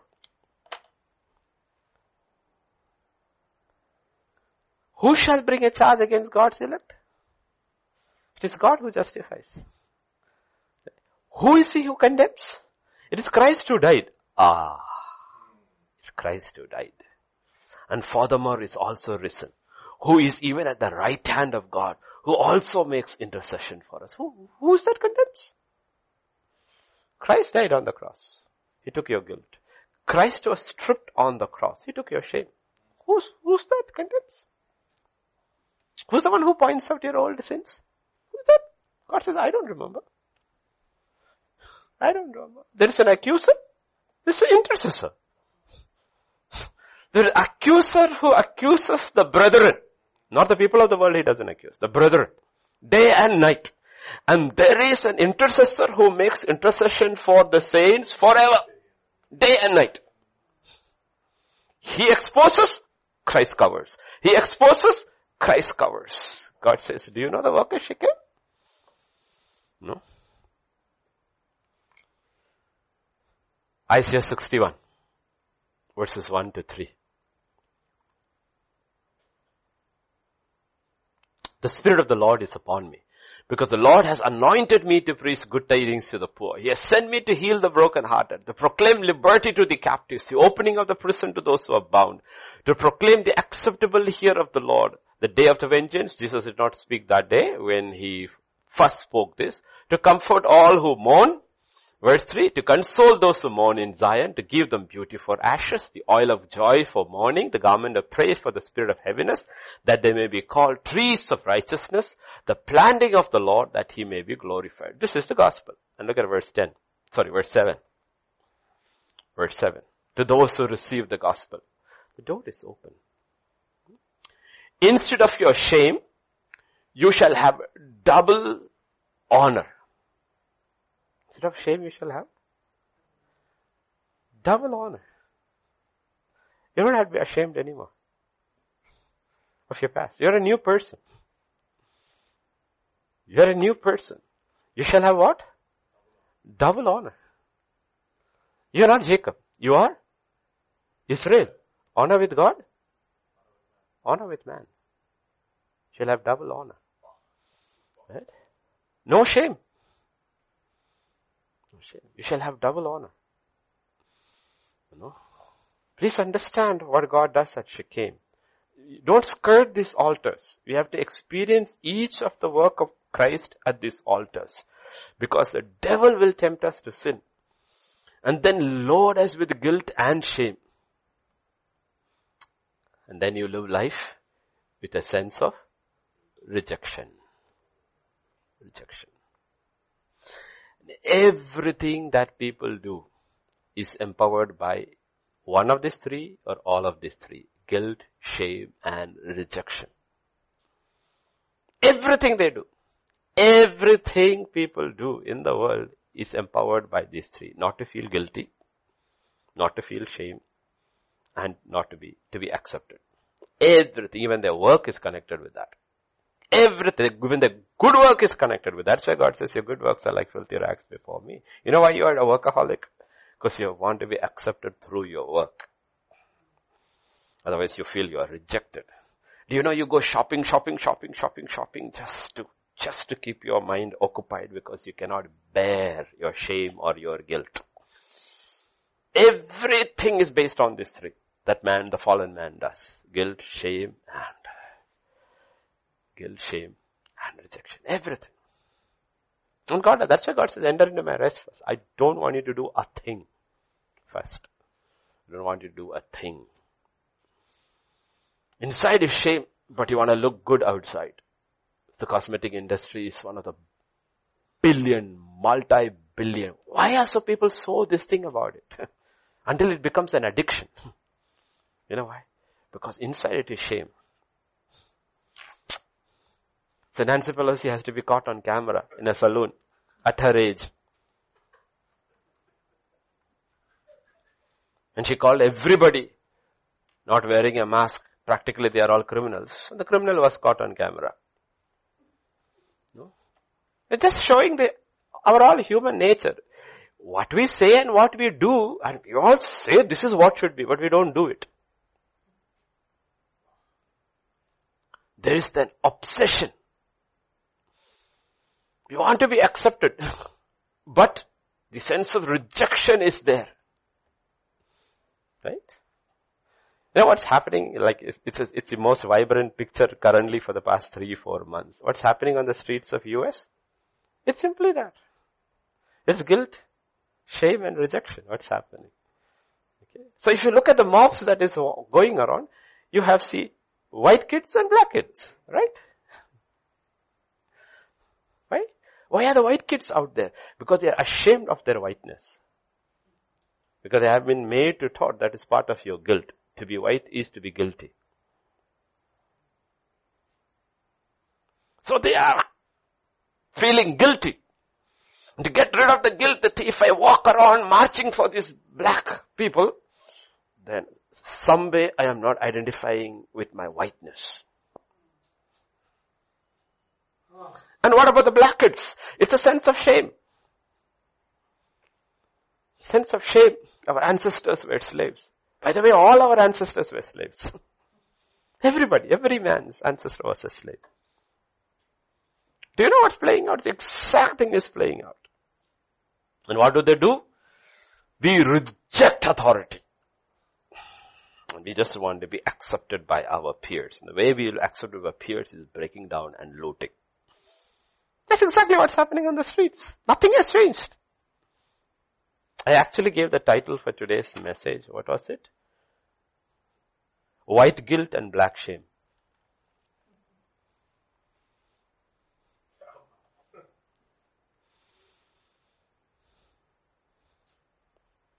That's basically the iniquity of our ancestors.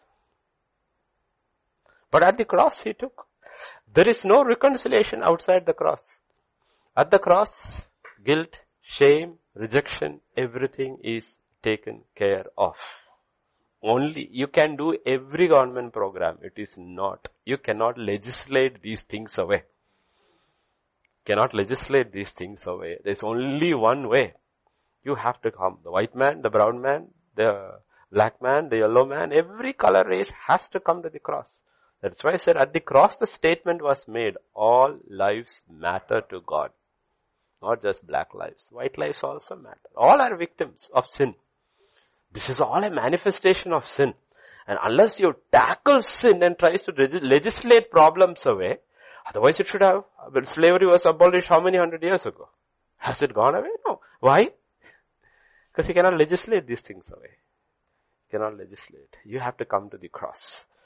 It's only at the cross these things will be taken away. Because it's at the cross we are accepted. Isaiah 53 verse 3.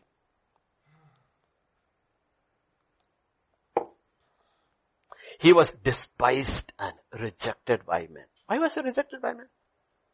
What did he do? One thing that would cause any man to reject him. Nothing. But he was rejected by men. Why was he rejected? So that we could be accepted. If he is not rejected, we cannot be accepted. He was rejected by men. John, Gospel according to John 1 and verse 11.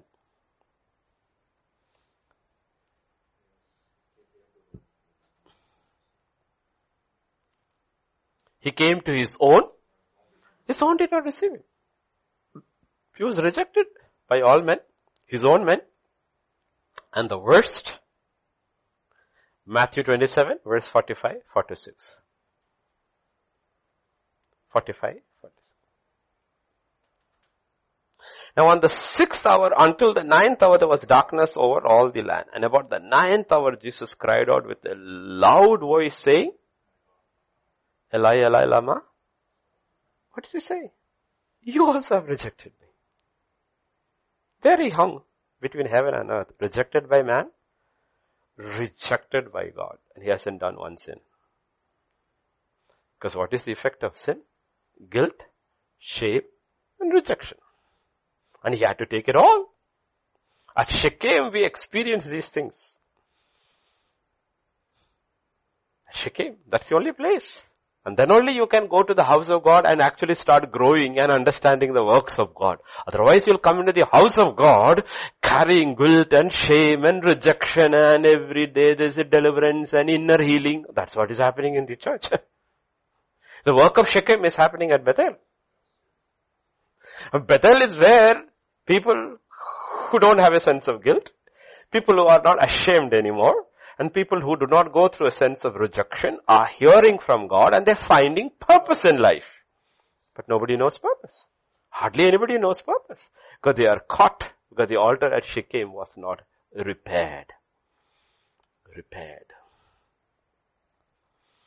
Ephesians 1, verse 6 we can see. 3 to 6 actually, but just read 6.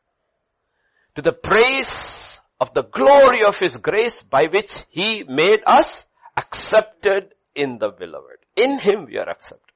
No other way. Father says, when you come to me through Him, you are accepted in Him. You are accepted as a part of Him. And the most beautiful verse about acceptance is John chapter 17, verse 25 and 26. How God accepts us. John 17, 25, 26. O righteous Father, the world has not known you, but I have known you. And these have known that you sent me. I have declared to them your name and will declare it. The love with which you loved me may be in them and I in them. Dad, there's one thing I want them to know, that you love them the way you love me. They are not rejected. They are accepted exactly as I am accepted by you. In him, we are his beloved. Okay, now what happens with even believers is they go wrong here. Jesus said, I am the way, the truth, and the life. No man can come to the Father is the destination, not the Son. The Son takes us to the Father. Until we have reached our Father, we will never become whole. That is why the entire attack of humanism, feminism, everything is against the Father and not against the mother. And modern day mothers have become a stumbling block for the children to come to the Father because the mother has become the voice. Even you guys prefer to go to Ma than to me. It's a stumbling block. I'm not saying you shouldn't go, but it's a stumbling block. It's a stumbling block. So you will never experience the liberty that comes from knowing the Father. Not me, the Heavenly Father. That is the end of salvation. That is the end of salvation. And the entire crisis you see in the world is, man, even the believers in the entire crisis in Christendom is, people know Christ, they don't know the Father. Let me give you a statistics, because I like statistics, not when I was studying maths, but statistics. Otherwise, CDC test statistics. Every year, if I'm right, my memory is right, 2 million kids drop out of school in US. Drop out from school. They don't complete their schooling. 2 million. Every year or whatever number of years. 73% of them come from fatherless homes.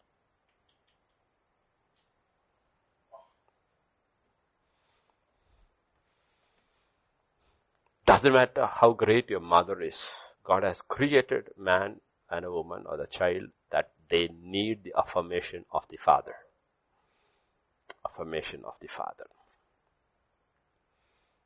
That's the way it is. At the cross, that's what happens. The cross works on the principle of exchange. He took my guilt. He took my shame. He took my rejection. And he passes on to us. He says, you are accepted by the Father. I have come to take you to the Father.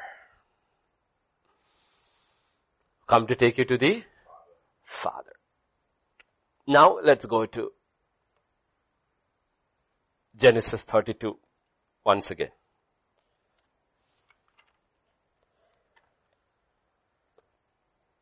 22 to 24.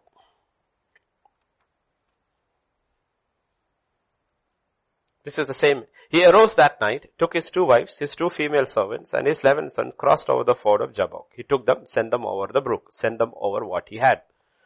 Then Jacob was left alone. A man wrestled with him until the breaking of the day. Okay, look at him. Concubine and children there, other crowd there, favorite wife, children here, everything. And where is he? At the last. That's Jacob. Hiding. He's not hiding Biden, he's hiding Jacob. Jacob has reached his basement. You can't go any further back because behind father-in-law is there. Behind father-in-law is there. You can't go back there. You can't go forward. So he is literally hiding. Hiding. That's why God meets him. He's come to the end. God meets him there. And God asks him the name. What is that? What is your name? What is your name? Now go to Genesis 25 and verse 28. 25, 28. Isaac loved Esau because he ate of game, but Rebekah loved Jacob. Jacob grew up rejected by his father. You see, Esau is not very much bothered if you have noticed, because he doesn't understand spiritual things. If you look at Esau, he's a very confident guy. He was only upset he took the birthright. After that, he's cool. He's always like riding high. Why? Because he was affirmed by his father. Spiritually, he lost. But in the world, he's very confident. Why? That was his father's favorite. The father always offered, yeah boy, that's the way to do it boy. That's the kind of boy I want.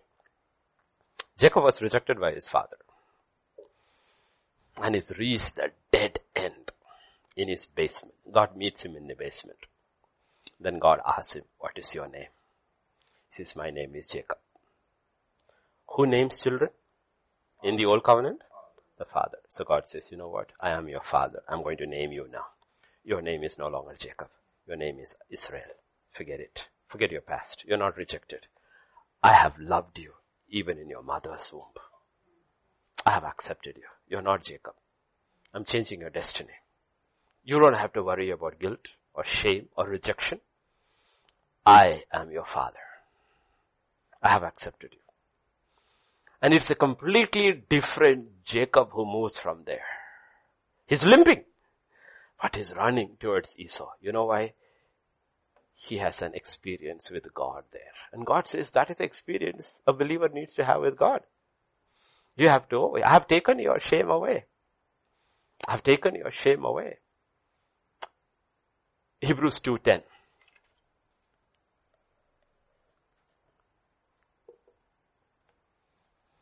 Hebrews 2:10. For it was fitting for him for all things, by whom are all things, in bringing many sons to, you know what? What is the opposite of shame in the kingdom? It's glory. Adam and Eve were clothed in God's glory. When they sinned, what they lost was glory. You know what God is doing? He says, I have taken your shame and I will give you my glory. He's bringing us from glory to glory to glory. The shame is covered with glory. Not covered. Shame is replaced with glory. Exchanged with glory. What happened on the cross? That's why you cannot, the work of the cross. Your guilt has been taken away. Right? You are declared righteous. Just as if you have never sinned. Holy before God. Perfect before God. Second, your shame has been taken away. You are being declared what? Glorious. Your rejection has been taken away. It doesn't matter who has rejected you. God has accepted you. There's nobody higher than that. Behold, what manner of love that God has showered upon us, that we may be called the children of God. There's no higher title than that. You can't get a higher title than that, Son of God. As many as you received him, he gave them the power to become the children, the sons or daughters of God. Look at what God is talking about. This is Shechem. This is the altar at Shechem.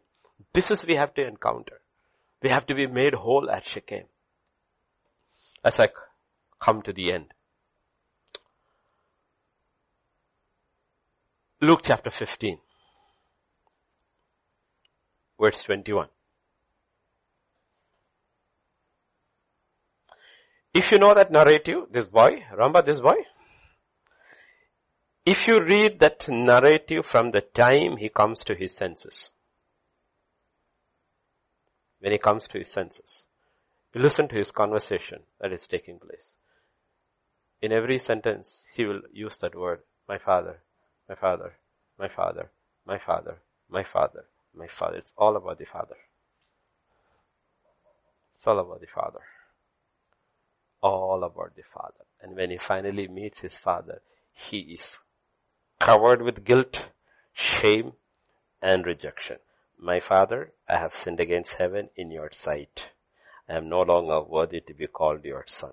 You know, guilt, shame, and rejection. Not worthy. If you reject me, you are right. I consider myself guilty. I'm ashamed of what I have done. And I'm worthy to be rejected. Look at what the father does. Verse 22. The father said to his servants, bring out the best robe. The best robe. He says, bring the best robe. Isaiah 61 verse 10. And then we'll go back. I will greatly rejoice in the Lord. My soul shall be joyful in my God. Why? That's the reaction of salvation. For he has clothed me with garments of salvation. He has covered me with robe of righteousness. Two things. He has clothed me with salvation. That means I am forgiven of my guilt, of my sin. And I have been declared righteous. Not just one part alone, the other part too. I have been clothed with, covered with the robe of righteousness. As a bridegroom decks himself with ornament, as a bride adorns herself with her jewels. This is the spiritual reality. So Father says in verse 22, bring the best robe. Words are important. Best robe. The servant must have run inside and going through. No, if you think about that time's closet. No. This is not good enough. Which is that robe that Father wears for special occasions. This is that one. This is the one fit for this child today. The best one. Special occasions only Father wears it. Can't be the son's robe, because he took everything and left. So it's the Father's robe. We are not clothed with our righteousness. We are clothed with the righteousness of God. That is the best robe. For I'm not ashamed of the gospel, because in the gospel, there is the righteousness of God. That's the best robe. We are not just robed with a good robe or a better robe. The best robe. There is a good robe. That is the righteousness of man. There's a better robe, the righteousness of angels. And there is the best robe. That's the righteousness of God. Bring the best robe. Put it on him. And put a ring. I will also clothe him in honor, with authority. He's a son. He's my son. And put sandals on his. He'll have peace with me. And he will have peace with man. Sandals are connected with peace. He shall walk with peace. Now, he doesn't have to walk in guilt. He doesn't have to be troubled. He has peace with me. For whom the Son sets free is free indeed. And that incredible picture is given in John chapter 20. First Luke chapter 8 verse 1 and 2. And then John 20 and verse 17. And it came to pass afterwards, he went through every city and village, preaching, bringing the glad tidings of the kingdom of God, and the 12 were with him, and certain women who had been healed of evil spirits and infirmities. Mary called Magdalene, out of whom had come 7 demons. So there was Mary Magdalene. She was infirm, and she had 7 demons. So you can imagine her life. No. Imagine her life, what her life must have been of guilt, shame and rejection. Not only was she sick, she was demon possessed. The way she must have behaved, used, abused, we don't know her history. And the Bible does not talk about histories of people who are saved. The new covenant. We don't know her history at all. But we know, look at it. Sick and demon possessed. Guilt, shame and rejection. Then she met Christ. And a final picture is given in John chapter 20 and verse 17. The final picture. Jesus ascended to her, 17 and 18, okay? Do not cling to me, for I have not yet ascended to my Father. But go to my brethren and say to them, I am ascending to my Father and your Father, to my God and your God. Mary Magdalene came and told the disciples that she had seen the Lord and that God had spoken these things to her. Who is this girl? Who's the one who saw the Lord first? Who's the one who saw the Lord first? Look at her past. Look at her now. When I teach this, I always say, Jesus had 3 works to do. He had to do a work on earth. It is finished. Then he had to do a work in the paradise hell. Okay, he was 3 days. Okay. Then he had to do a work in heaven. He had to take that blood that was and put it in the holy place. Okay. His work is not finished. Work is not finished. He finished his work on earth. He finished his work in hell. We don't know whether he's finished his work in heaven, but he stops his work to show himself to this one person. Because he will say, I have to go to my Father. And then he will come back in the evening and reveals himself to his. Between revealing himself to his disciples, there is almost a 12-hour gap. But he reveals to Mary Magdalene, who was infirm and demon, a person who was weighed down with guilt, shame, and rejection. God uses her to declare, I have risen. I have risen. This is the power of the gospel. This is what happens at Shechem. This is the altar of Shechem. It's only from Shechem you can go to Bethel. A lot of people do not allow God to finish the work at Shechem. Take your guilt away. Take your shame away. Take your rejection away. Then you go to Shechem. Bethel, you will hear. They're not still coming with the work of Shechem to Bethel. Okay. Because what happens at Bethel? Bethel is you hear from God. It is the house of God. God speaks to you. And you start understanding the ways of God. You understand the thoughts of God. You understand the kingdom of God.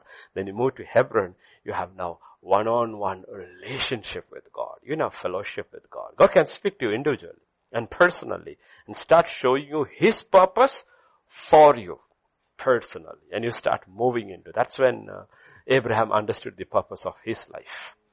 No, we have to go through these stages. This is the kingdom of God. This is the gospel. This is what Elijah was trying to do there. Repair the altar. With one line, one little line, he started repairing the altar that was in ruins. Ruins. And so many people have come out of Haran. And they are in the promised land, but they are at Shechem. And they, like Jacob, pitched their tent at Shechem. And then they lose. God says no. The experience of Shechem is one thing. You're not called to live at Shechem. Rise up, arise, dwell at Bethel, where I first met you. Be at Bethel. Dwell your tent at Bethel. And it's from Bethel, the purpose of God starts unfolding in Jacob's life. Please remember, 35 he moves to Bethel. Right? Moves to Bethel. And in 37, this is the history, genealogy of Jacob. Joseph, the purposes of God start unfolding in one child's life because the father chose to dwell at Bethel. The family starts getting the revelation of God. So you may not know. You take your whole family to church at Bethel.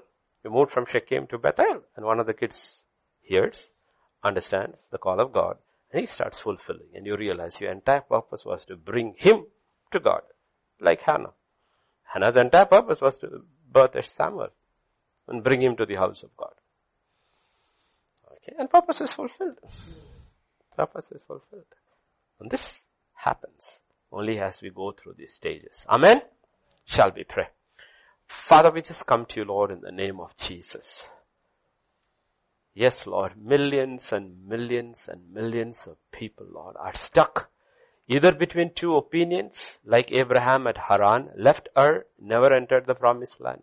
Or they have pitched their tent at Shechem, like Jacob, weighed down by guilt and shame and rejection. That's a picture of that church, the woman, Dinah, violated by the world. The church cannot dwell at Shechem. Church encounters God at Shechem, but the church has to move on to Bethel. And I pray today, Lord, there will truly be a move of God in the lives of those who receive this word. They will go to you, meet you at Shechem one-on-one, uncover, confess, and forsake. And your word is true. Forever faithful is the God who promised that He's just and faithful. And the blood of Jesus will cleanse us of all unrighteousness, all sin. Because, O Lord, I pray your people will experience the power of the cross. The cross is about an exchange. You took our guilt, our sin, and you gave us your righteousness. You took our shame, and you're giving us your glory. And one day that glory will be revealed. You were rejected by man and by your Father on the cross so that we would be accepted by the Father. Yes, Lord, help us to go to the Father. Because at the end of the day, the story ends in the book of Revelation 21, 24, when the city comes down. Now, God will dwell with His children. The children will dwell with the Father, and He Himself will wipe everyone's tear and grief and sorrow. And this is the final work of Elijah, Lord. He will turn the hearts of the children back to the Father, and the hearts of the fathers back to the children. They will not. Otherwise you will come and curse the land. And I pray, Lord, this is our time. We believe while all this is happening, these terrible things are happening around the world, you are also turning the hearts of the children back to the Father. The hearts of the fathers back to the children. There is a work of God taking place, O Lord. There is a work of God taking place, unseen. Unseen. The prodigals are coming back home. They are coming back home. They have come back to their senses and they are tracing their way back home. And they are thinking about their Father in heaven, who is righteous, who is just, who is kind, who is compassionate, and whose laws, whose rules are not a burden. They are light. They're coming back. They're coming back, Lord. They're coming back to the Father's house. And each one will hear the Father's voice. And they will go from the Father's house and fulfill their purpose. They will move on with God, not alone anymore. The world behind them. God will lead them. For as many as are led by the Spirit of God shall be called the sons and daughters of God. That's our destiny, Lord. That's our destiny. No more people of two opinions, but led by our Father. Thank you, Lord. Thank you, Lord. Into thy hands, Father, I commit the church. For you yourself said, no man can pluck you from the Father's hands. That's the only safe place. The hands of the Father. Thank you, Lord. Thank you, Lord Jesus. Thank you, Lord. Thank you for your work. Thank you for your love. Thank you for your compassion. Thank you for your mercy. Thank you, Lord. Thank you. Let there be liberty in the lives of people today. Let them walk free from Shechem. Free.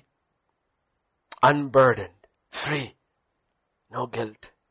No shame. Let them walk free. Thank you, Lord. Thank you. For in Jesus' name we pray. Amen. Amen.